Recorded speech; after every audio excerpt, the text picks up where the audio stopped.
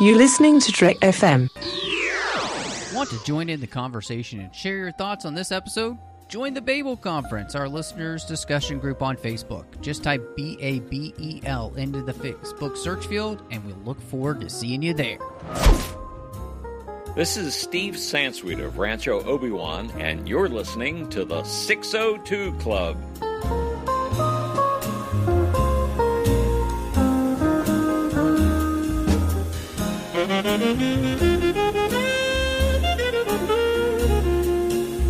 Hello and welcome to the 602 Club, Trek FM's local watering hole, and I am just one of the hosts here, Matthew Rushing, and with me, as she is always, Christy Morris.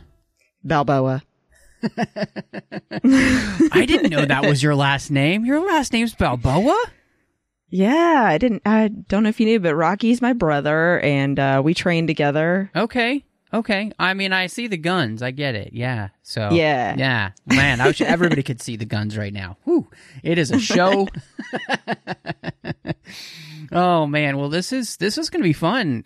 Talking about the original Rocky movie together today. Yeah, I actually haven't rewatched it in a while, and it was nice to get to come back to it. It's kind of an old favorite, and I'm sure for a lot of people. But yeah, I'm really excited and interested to see how our opinions match up. Yeah, I think so too. So, and yeah, it'll be interesting too, just to kind of see, where we both, not only land with the movie, just like, this is one of those movies too, since it came out before both of us was born, like how we found it and all that stuff, which I always enjoy kind of hearing about. But before we forget, we just want to thank you for joining us. We really appreciate it. We always have so much fun getting to interact with everybody on social media. Like we've got at Trek FM. We're on Facebook at facebook.com/Trek FM. Of course, you can find us wherever you get your podcasts. So just make sure you're subscribed, and that way you'll get the podcast as soon as it drops. And then you can also give us a star rating review on Apple Podcasts, which really does help the show grow when you do that. So we really appreciate that. And then we've got our listeners-only discussion group on Facebook. It's called the Babel Conference. You can find that, be let into the group, and you can talk to listeners from all over the world about the different shows we have here on the network. And then at Trek.fm, which is our website, you can find our contact section, and there you can send Christy and I an email. So maybe you could tell us your story about finding Rocky, or maybe the first time you saw it in the theater or something like that. But, Christy, that leads me to the question of kind of like what your first bout in the ring was with Rocky. Like, when did you first see this movie? It was another, I feel like I say this all the time, but it was another film that I grew up watching with my dad. He showed me the original Rocky movie and First Blood when I was probably like 10 years old. Again, great parenting choices. I would say those are good, wholesome kids movies, right? Yeah. Oh, yeah, absolutely. So, I don't know. I guess I was always comfortable with that kind of thing. It didn't like give me nightmares or anything like that. So that's something that we really enjoyed rewatching often together, along with like Predator and Aliens and all of the sci-fi stuff too. So, yeah, that's how I got into it. What about you? Yeah. This is one of those movies that, It came out about 4 years before I was born, so it's definitely one, I was not going to be able to have seen in the theater, but it also became one of those movies that I have honestly just missed, throughout my life, and I haven't seen the original, but I had seen, which is strange, I'd seen Rocky Balboa, which is, I think, the last film in this series for him, where he's just, it's just about Rocky. And then I had also seen, I've seen the first Creed movie, which I really enjoyed as well. But I've just, for some reason, never seen Rocky, which I know is weird. But I do have to say, it was really, I had a great time, watching it the other night with my wife, and enjoyed the experience so much that we just rolled right into Rocky 2. So, nice. So that was really fun. That was my first time to be able to see the film, and so, but yeah, I mean, it's to me, it's just always interesting how we find these movies, whether it was, somebody from our family something we grew up with, or, was it just one of those things where you just kind of end up missing it? And, friend Sean has that show Missing Frames, where it's like, movies you should have seen, but you haven't. And this was just one of those that I definitely should have already seen. I just hadn't yet. And so it was great to be able to finally, fill that gap. And I will say too, and I maybe I'll spoil it a little bit here, but it was definitely worth filling as a gap. Like I'm very happy that I finally saw this movie. Well, and I think too, just to have that basis for understanding all the rest of the films. Mm-hmm. If you decide now you want to go watch through all, I think there's 8 total if you count Creed. Then you could do that and you understand where it all started. But yeah, I mean, and there's always movies like that for whatever reason we've missed in our lives and you've always heard about, though. Like, I feel like Rocky is pretty embedded in popular culture. Oh, yeah. Yeah. There's so many references to it, whether it's iconic scenes from the movie, yelling out Adrian at people, mm-hmm. or, joking about drinking a cup full of raw eggs. Yeah. Which, disgusting. Like, I don't know why anybody would do that. It's so gross. But, quick protein at 4 a.m. Apparently. Or salmonella. Like you do. So you just never know. Mm-hmm. I agree with you. It absolutely is one of those movies where I think it's good if you just kind of want to have a cinema education is to have seen this, because mm-hmm. there are so many references to it in other places. I mean, even silly enough, you've got in Spaceballs, where they're like, and next a review of Rocky 5000, so it's definitely something that has become humorous in some ways, but it's also been something that, has meant something to a lot of people, and people love these movies. So yeah. And what was interesting for me is because, I'd never really seen it, hadn't done a lot of reading on it, was just kind of reading about the inspirations that Sylvester Stallone had for this, and that it legitimately was something that he wrote 3.5 days. And very shortly after watching Muhammad Ali and Chuck Wepner, who went 15 rounds before Wepner was TKO'd. And so, which is insane. Yeah, which is crazy. Like, I can't imagine just even watching this movie, the pummeling that he takes, and like, how do you even stand up? Like, I don't, I just don't get it. But, and also too, the fact that there may have been some inspiration from other real life boxers, like, Rocky Marciano, and Joe Frazier. I love that Rocky poster is actually on his wall in the movie. So, really mm-hmm. neat to me to see that this is something that obviously meant a lot to Stallone. I mean, to be able to produce the screenplay in 3.5 days is pretty crazy. That doesn't happen a lot in Hollywood, really.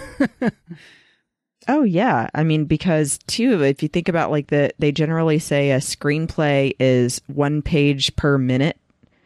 Yes. And so, and to do that in 3 days, starting from nothing, is really insane. And, bravo for his hard work. Yeah. And so I feel like, too, it's a really nice underdog story. And I feel like that's where he probably got a lot of inspiration as well about just, the work that these people put in to become an excellent boxer, and the stress that it puts on your body, and explaining boxing terms. Like, I didn't know what southpaw meant before this movie, and then even rewatching it again, I was like, oh yeah, that's right. Yeah, no, I'm right there with you. I didn't know what that meant either. Even though there was that movie a few years back called Southpaw. Yeah, exactly. But I had no idea what it meant. And I didn't grow up in a family that really watched boxing or anything like that, so it wasn't something that I've grown up being familiar with as the sport and everything. But I think this movie definitely kind of gave me a whole new appreciation for kind of what it can be like, and just in general, I think the thing that I was impressed with learning this is that this really is a singular work, you know, that it's something that Sylvester Stallone had really poured himself into. You know, when you write a screenplay in 3.5 days, it's something that you really care about. And I thought it was interesting that the Studio United artist, they liked the script, but they wanted to use like a more well-established actor, like a Robert Redford or Burt Reynolds or James Caan. And he basically gave him an ultimatum, like, if I'm not in this movie, I walk with the script. And I think, you know, he made the right choice for sure. Because I mean, as great as those guys are, Sylvester Stallone is Rocky. Yeah, and I think too, if you think about any of these other people possibly in that role, not that they wouldn't have done a good job, but I've always felt that Robert Redford at least is more of the pensive, strong, quiet type, maybe as a person, but then also as an actor. That's like the roles I've seen him in the most.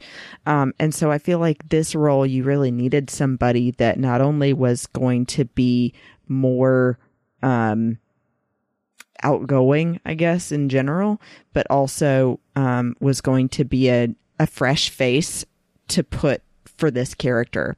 I don't know. I feel like for this to really be successful, it needed somebody like Sylvester Stallone, who at the time didn't have a big movie career yet. This was what solidified his career and took off afterward. Yeah, I mean, again, I'm with you on that because, you know, those other guys are great, but I just don't see them as being the people who could pull off the role in the way that it seems to be written. You know, I mean, it really does seem to be written with Stallone in mind, and just the characterization that he gives the character himself. You know, all of those guys don't feel like they would be able to play the person that kind of, I mean, like, has this almost childlike nature to him. You know, he's in this really mean world, and yet there's still such an almost like a childlike hope to him, and just a childlike nature of inquisitiveness, and I hate, and I don't mean this in a bad way at all, but there's a simplicity to him as a person, you know, and I don't know if any of the other guys would have been able to play that the way that Sylvester Stallone does, and just make it as believable. I mean, maybe they could have, and I'm just taking something away from it, but you know, I think this is one of those places where it's just like, no, it needed to be Sylvester Stallone. Yeah, no, I completely agree with you. And I did actually write in my notes that I wanted to make sure I mentioned, I love the way that Stallone plays the character as, you know, like he's wrote him and played him as he's just a really good person who has a very strong sense of right and wrong. And although he tells Adrian, like, I'm kind of dumb, he is just like being honest and saying, my dad told me I didn't have much for brains, so I needed to use my body in life. And so that's what I figured out I was best at. And so he just takes that and runs with it. And I think that he really gets across in the scenes, like with the girl on the street corner that he takes under his wing and walks home and is telling her about how to be a good person and not have a bad reputation. And to get places in life, you need to hang out with the right people. It just really shows what kind of person Rocky is. Yeah, no, I'm really glad you said that, because I think that's the thing that I was keying into at this whole movie, is that what really makes this movie work is the character of Rocky and the way that Sylvester Stallone plays him. And he's just the heart of the film. You know, he truly is just the heart of the movie. And like I was, you know, he's got that childlike innocence, even though he does understand how the world works. Like you were saying, like he clearly gets the way the world operates, especially like when he's talking to, you know, he works for a lone guy who's basically the loan shark. Yeah, low level mobster basically. And so, you know, he knows how the world works. You know, he's seen what the world has done to his friends too, like, you know, his friend Paulie, who's just, you know, scraping by and you know, wants a better job with the loan shark basically and all that. And Rocky's like, doesn't really want his friend involved in that, you know, like you said, the girl on the street, you know, where he's trying to get her to understand what life is like on the street and like the reason like you don't want to be like that. And again, I just think all of these things that he's doing, there's such an honesty and a believability with this that just bring it all home to me. And I thought that it was just really interesting because again, he truly is the heart of the film. Like he is the center to which everything else of this movie really is based, and I think it makes a lot of sense. I think it makes a lot of sense for why he was fighting to play the role. So yeah, it's really nice to see that, especially that he ended up playing the character when you see the scenes like that. And then also like you can tell that he plays Rocky as somebody who is another guy from a small neighborhood and he kind of knows everybody and he has his regular places that he goes. And it's nice because you as an audience are really like seeing life through his eyes, especially when he goes to the final fight, because right before he's telling Adrian, I just want to be known as the guy who went the distance. And I wasn't just a guy from some neighborhood in Philly. Like I made something of myself, or at least I gave every possible part of me to do that. Yes. Yeah. And not only that, you know, because, and I think just right along with that is that, you know, Rocky is a person, you know, before he's called out for his fight with Creed, you know, to be the person that Creed will battle in the ring, you know, like everybody just kind of seems to be using Rocky, you know? Yeah. And, you know, Paulie's trying to use him to get a better job, you know, his loan shark boss is using him to be muscle. You know, everybody just kind of seems to be, and even then, as we progress to, you know, Rocky getting the invitation for the fight, like people are just using him again in many ways. Like Mickey is kind of using him to kind of get back into the limelight in some ways. You know, again, Paulie's just trying to use him. Creed is just using him. Like he's a guy who's just constantly being used by people for their own benefit. And like, in many ways, I think that's one of the reasons why Rocky is attracted to Adrian, because she's not somebody who's trying to use him at all. In fact, she's somebody who's, you know, disinclined to associate with anybody, you know, because she's so shy.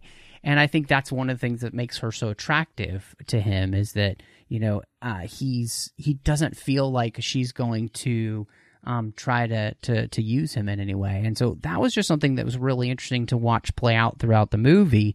And it was kind of sad, right? Like it makes sense why Rocky's goal then is to be somebody who's seen as being able to go to the distance, you know, to basically be somebody who means something beyond being used by somebody else. Like he wants to be somebody who can do this, because then it proves his worth. And like, it really shows, like in this movie, it wasn't something I put on the outline, but it was just something I was thinking of as we're talking, like how important it is for us to have worth and feel like we're worth something to people, you know? And when we don't feel that, we tend to not live our best lives. And so having a purpose and feeling useful to others in a way that doesn't just leave us feeling like they're using us for their own benefit, it's just something I think plays out as an undertone throughout this entire movie.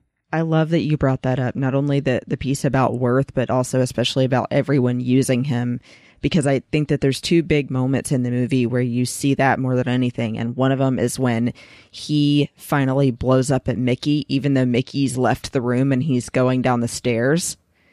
Rocky is just letting it out loud, how he's so tired of being treated like that, and that he's saying, where were you when I was in my prime? Like, you got to have a prime at least. And now, years later, you're finally wanting to get involved with me, but it's just because I'm going to be on a TV fight. Like, if it was any other regular fight, you don't care about me. But he finally, decides to go and allow him to coach him anyway. And then I love the part where they're actually in the final fight, and the coach for Creed says he doesn't realize this is a joke. I think that's what he said. He either said he doesn't realize, he thinks this is a real fight or something like that. Yeah. And then it's like they're suddenly realizing, oh, he came to play ball. Yeah, boy plays. He plays for keeps. He's not in the ring to just dance around and get his face beaten in. No, absolutely. No, I really liked that you pointed out that moment with Mickey, because earlier he says they have that conversation at the gym, and he's like, "Why did you give up on me?" Basically, and he's like, "Oh, because you went to work for that guy." And it's like, if you truly believe that he could be somebody, then like, make him be somebody, right?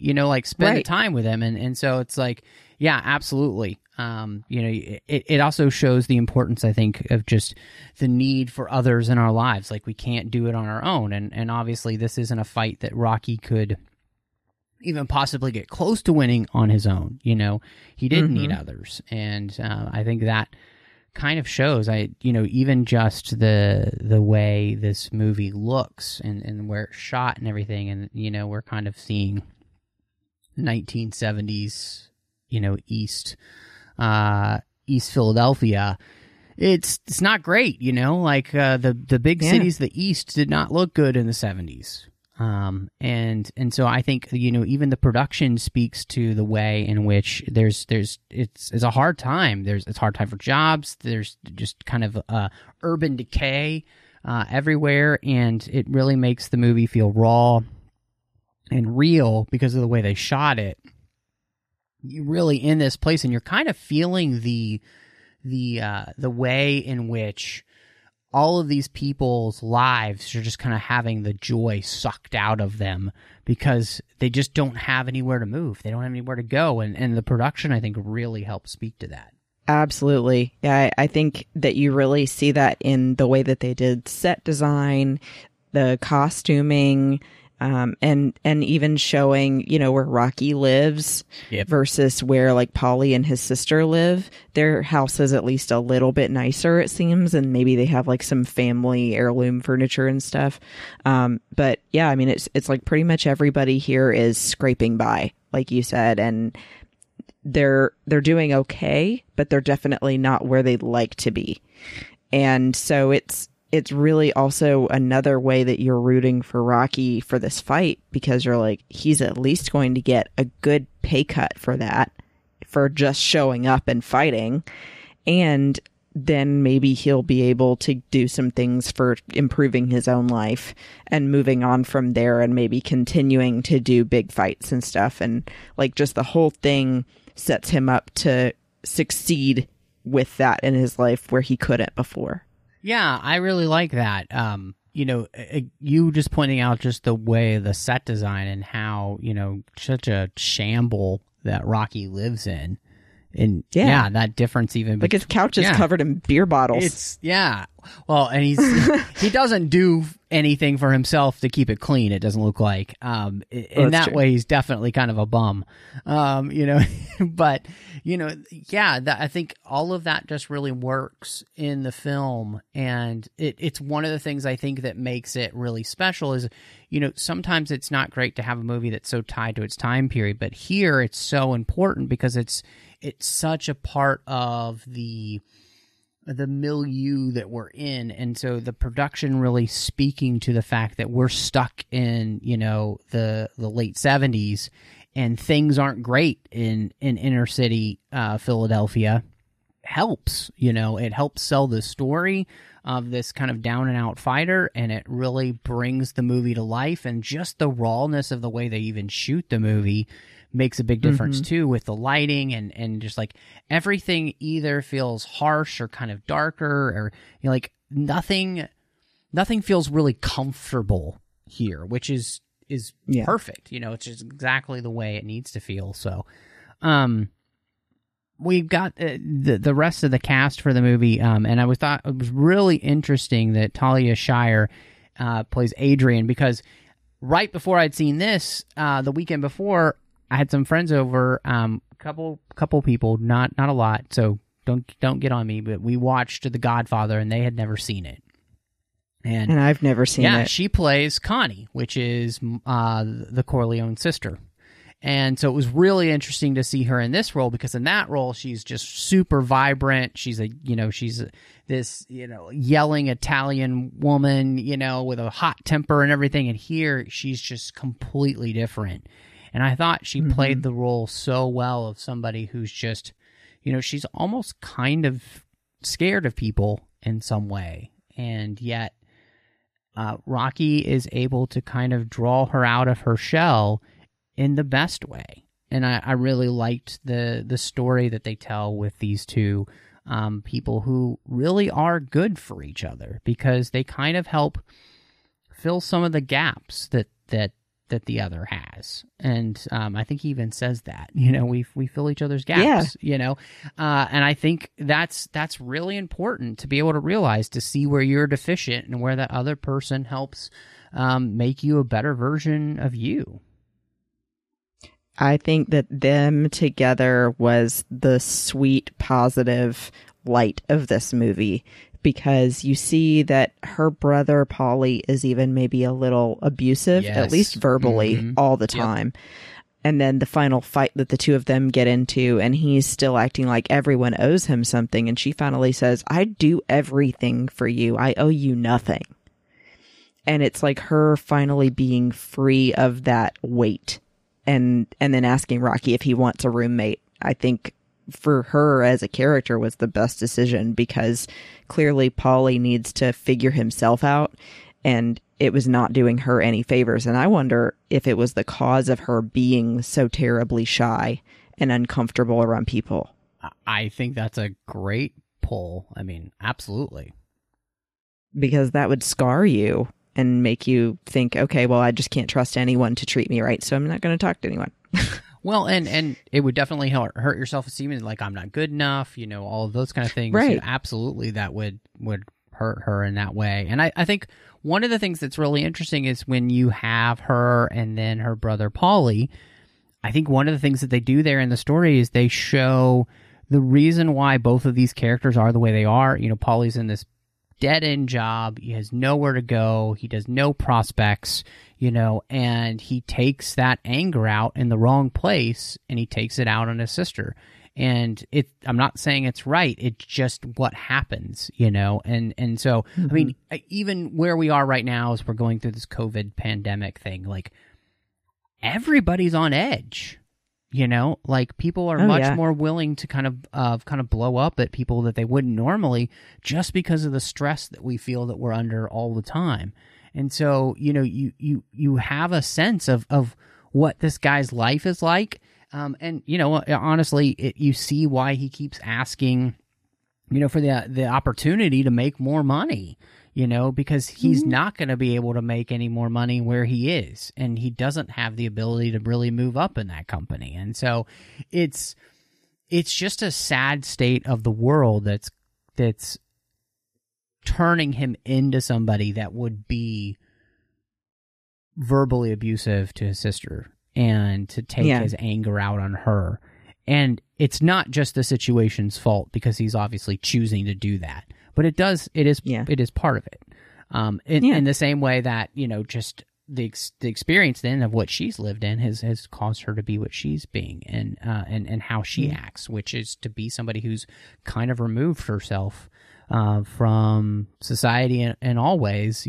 She's very quiet, and so those two together, I thought, were really good in the movie, and they, again, both of those characters kind of help show the way in which the reality of, the late 70s was playing out in people's lives. And when you feel hopeless, there isn't a lot of places to go. And in many ways, Rocky becomes the character who helps give both of them hope in different areas of their life, and it makes sense to why Rocky then is this character that so many people kind of latch on to, because he is the quintessential American dream, like that you can pull yourself up by your own bootstraps and get out of your situation by whatever talents God has given you, right? And so we see Rocky as being a beacon of hope to people who have none. And I did want to say too, I feel like the moment when he and Adrian finally kiss is so sweet, because it goes back to what you were saying about the self-worth. Like, she's finally being shown by somebody that, she thought he was joking at first when he said that she was beautiful. And that was so sad. I mean, it really hits you in that moment that she's like, don't mess with me. Don't joke with me. And he's like, I'm not. And then she just crumples because she finally understands that he really means it. That somebody is saying, I really do care about you. I just thought that it was such an emotional, sweet moment. And moments like that too throughout the movie made me notice, and maybe I'm jumping ahead a little bit, but there's not a lot of music in this movie. Yeah, there isn't. I think, the music in the movie, Bill Conti does a great job with what he gives us because it's so iconic. But a lot of this movie just gets to play out with the scenes, with the characters. And, there's some diegetic music with people singing on the street corners and stuff like that. But I think it really works to kind of sell the bleakness almost of the situation that the people are in. And then the points when you have music, you have this kind of triumphal. I mean, the movie starts with that anthem, that Rocky anthem, and it lets you know that as bleak as the movie's going to get, there is still going to be this hope. And I think he does that's the genius of what Conti does with the music, I think, is that he lets you know that this is, it's going to end in a way that's going to leave you hopeful. Even though Rocky doesn't win the fight too, right? Rocky doesn't win the fight, but that's not what mattered. Rocky is able to, because he goes the distance, I feel like we're going to start singing the I Can Go the Distance from Hercules. The distance from Hercules, yeah. But yeah, that's exactly basically that hope of Hercules from that movie is the same hope that Rocky has. He just wants to be somebody who proves that he has worth, he has value, and he can go the distance. And the music, I think, really helps sell that, even when there isn't music, because it's telling you something. So right, holding off until the right moment, and then it's the use of the triumphant anthem. Yes, him running up the steps and holding both hands up in the air. I mean, everybody now loves that song and that scene, and I feel like I need to go to those steps just to do that. Yeah. Well, we can go visit Aaron Goins and then, drive to Philadelphia. So, it's funny because I've obviously seen Carl Weathers now in The Mandalorian, and I feel like I've seen him in some other things. We saw him in Predator. He was great in that. But, he really is so good as this just bombastic, larger-than-life Apollo Creed. And, I think my favorite moment with him was the moment where they're in the hospital and he's laying in the bed, and Rocky comes and asks him whether he gave him his best. And he's like, yeah. And it's just such a painful moment for him because, Apollo doesn't want to have to admit that he gave Rocky his best, and he almost got bested. So I think that was something that I just really appreciated. And, Carl Weathers did a great job of playing both sides of this character, the one who is just so full of himself, and at the same time, the guy who's actually really kind of insecure, he has to stay at the top for people to want to like him, right? At least that's how he feels. So, I thought he did a great job. It's iconic for a reason. His portrayal of this character and the character himself is iconic for a reason. Yeah, I think even having just that name, Apollo Creed, you've got to have somebody with that level of personality and presence to play that kind of role. And Carl Weathers totally brings it. And I have to say, too, looks like he was in the best shape of his life in this movie. And still, the two of them going in the final fight was so riveting. And it was awesome to see in that moment, too, like we were saying earlier, him as a character, Apollo is feeling like, oh, we're just going to step in the ring. I'm going to knock him out pretty quick and then we'll be done. I won't have to try very hard and I'll still be on top and still have my value. And he realizes that that's not why Rocky came there and that he's got to give his all as well. And I love that at the end, finally, even though Rocky doesn't win, he got close and the two of them are hugging and he says, there's not going to be a rematch. And Rocky says, I don't want one. And it was just, oh, it's so good. Like the two of them. And then Rocky 2 happens. But, like it's just like they were evenly matched and they could say at the end of it, we both gave absolutely everything to this fight. And there's no shame in that. Yeah, absolutely. No, I think you're 100% right. And I think that's what makes, and we'll have to talk about it sometime, but that's what makes 2 really interesting. So, because this ends in that way and it's such a great end. But yeah, then we see it doesn't stay that way. So, yeah, but Carl Weathers is great. And like you said, having a name Apollo Creed, you need somebody who feels larger than life and portrays the character as larger than life. And that was perfect. So, Burgess Meredith, though, playing Mickey, he's been kind of like that character has been done by so many people in so many places, kind of pretending to be him. But just having the original person doing the original character was so great to see. I like that there is more to the character than, just being the trainer. He has his own story. He has a reason for the things that he does. And he's also kind of a character he's just trying to make it at this point, and it would be great if he could find somebody who's going to make it in the boxing world that could help him out in some way too. And I really gravitated towards just watching this person struggle with that, and his not helping Rocky earlier in the movie. It does sort of make sense because in many ways, like, if a person isn't willing to like give it their all, like he doesn't have time to deal with people who aren't willing to do that, right? With what he's trying to do in the life he's trying to make for himself, and so I just like that there is a great reasoning for the reality of who these characters are, that feels so grounded and real, and the movie is just so gritty in its characterization of all of the characters. And so and we really see that with, Mickey is as gritty as it gets. Oh yeah.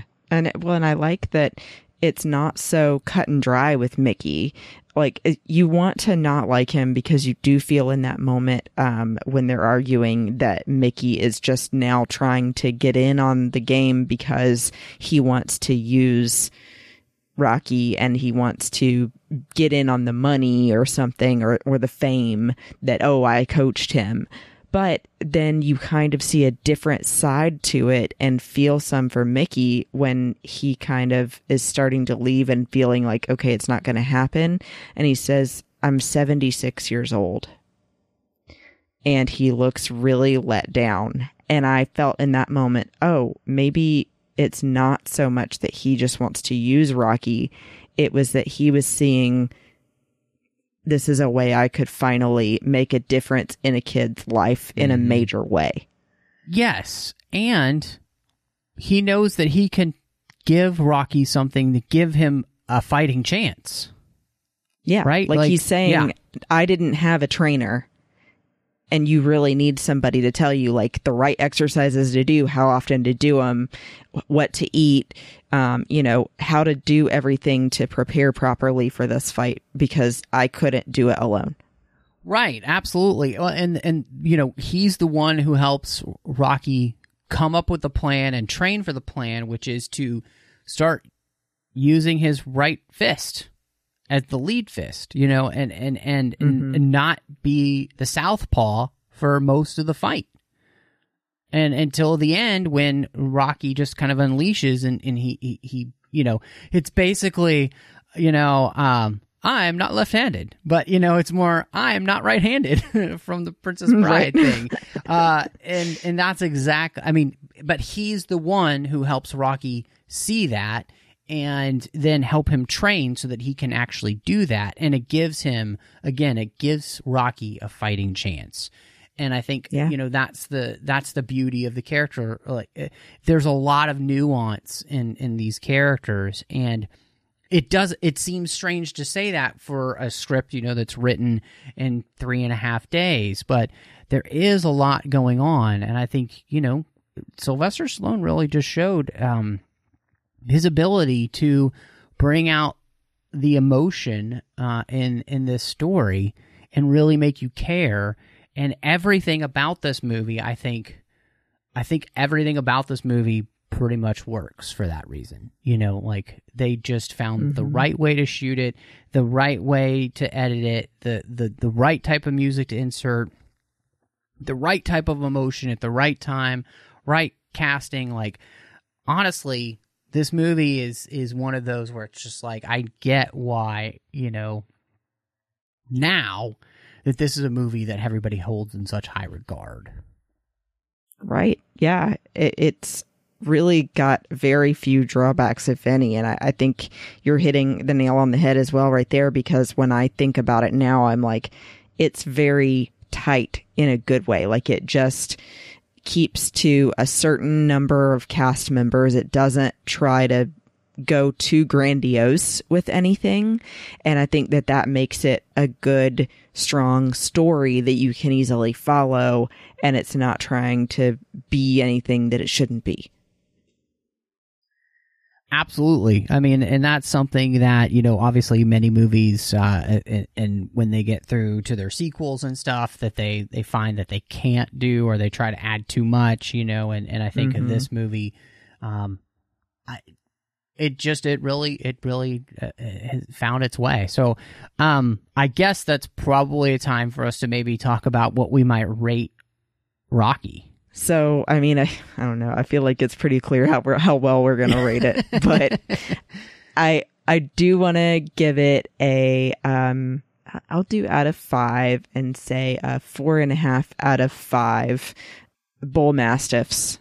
Nice. Because I thought that nice. The dog was a cute touch. Yeah. But yeah, it just, there was the only thing I think was a little bit of a drawback was that at times you feel like Adrian's character could have had some more dialogue. I think in the beginning it's just a little too uncomfortable with her in the pet store kind of ignoring him all the time. But that's very, very tiny drawback. The rest of the movie I think is just perfect. So yeah, that's it is really interesting to me because my wife and I were talking about this a little bit, and it's a strange movie because Rocky himself is a very strange character. He just has a very interesting and he's just an interesting person, right? He's not completely likable, and he's not unlikable, and he kind of has a weird personality, but by the time the movie ends, you really like this character, and you like what he stands for and who he is. And to me, everything else about this movie, as we're talking about it, like, the more we talked about it, the more I realized that, to me, this is a 5-star movie. Because everything it's trying to do just works. And everything about the way, like I was saying earlier, just like everything the way it was done works. And that's impressive. And a lot of times, with these older movies, less is more. And I think the fact that they had a very small budget and everything just worked perfectly for the story. And the actors were perfectly cast.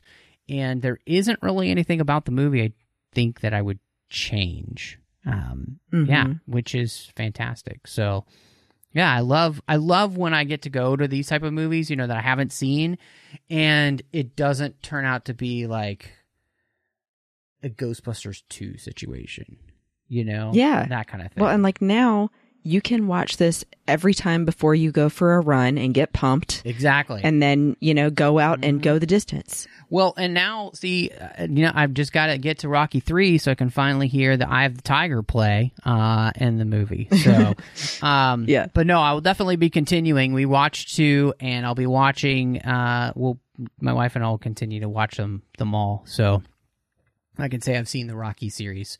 Yay. But, Christy, I think it's time, as we always get to this part of the show, for our recommendations. And I do have a good one. I'm really excited because I'm not usually a huge documentary person, but I've gotten more into checking some out recently. I've just been in the mood for some off the beaten path stuff. And on Disney Plus, they've got some really cool stuff. And one of them I've started watching is the Secrets of the Zoo series. They have one on the Tampa Zoo and one on the Columbus Zoo in Ohio. And it's fascinating because you learn so much about not only maybe species you had never heard of before, like the binturong. Who knew those existed? It looks like a mix between a porcupine and a cat, and they smell like popcorn. Weird. I know, weirdest thing ever. But you also learn that their primary goal really is conservation and repopulating the earth with these endangered species. So it's kind of funny because most of their job apparently is trying to make animals mate in captivity, which is hilarious. There you go. That does sound pretty interesting. I highly recommend it. No, yeah, it's funny. Disney Plus. You mentioned that because I've been doing the same thing with some of the Disney Plus stuff. I've been watching some of their National Geographic shows like Lost Cities and stuff, so that's been really cool. But my recommendation is this. As we're recording today, this very fateful day, the Snyder Cut is going to be released next year on HBO Max. They are going to release Zack Snyder's version, finally, of Justice League, which I could not be more excited. So I'm recommending that people just go back and watch Man of Steel and Batman v Superman, the Ultimate Edition, to get ready. Because it is going to be awesome. And I could not have been more excited today when that was announced. And also, I'd recommend watching the movies with the commentaries that Zack Snyder did on Vero. You can find those on the YouTube channel for Vero. Both commentaries, the Man of Steel and Batman v Superman one, both are. I've not gotten a chance to watch the Man of Steel one. It happened as we're recording today, but it was in the morning, and I was at work. But I do know that like Henry Cavill showed up on it, which was great, and they had some fans get to ask some questions too.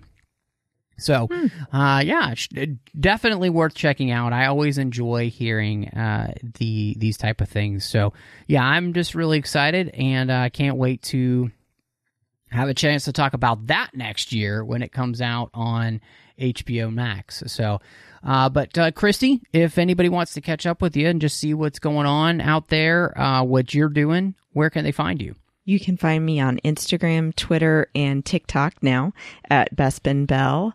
And I also do a couple of other shows. When Matt and I aren't doing 602 Club, I appear on a show with my friend Teresa called Sabers and Spells.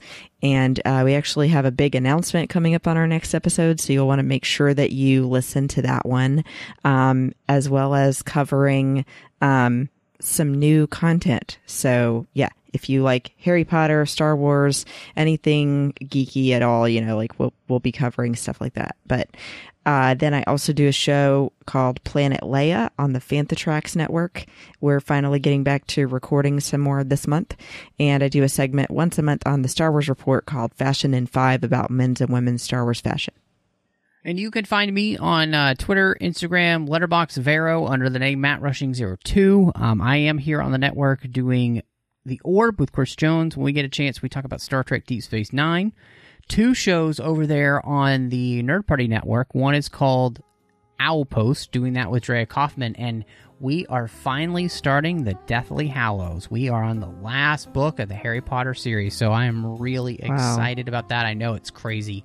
It's been a long journey, and, we still have, I think there are 30 chapters in that book, so it's 31, I think, with the epilogue. So we still got a while, but it's been a blast. So I'm really excited to finally get to this last book. And then doing Aggressive Negotiations with John Mills, where we are talking about Star Wars every week. I love sitting down with him, and we just talk about a Star Wars topic that we've been thinking about, or, something that we've been inspired by with, all the stuff that's going on in Star Wars these days. And then last but not least, we do hope to be back soon with Cinema Stories with my friend Courtney as we talk about films through the lens of faith. But thank you so much for joining us. And y'all come back now, you hear?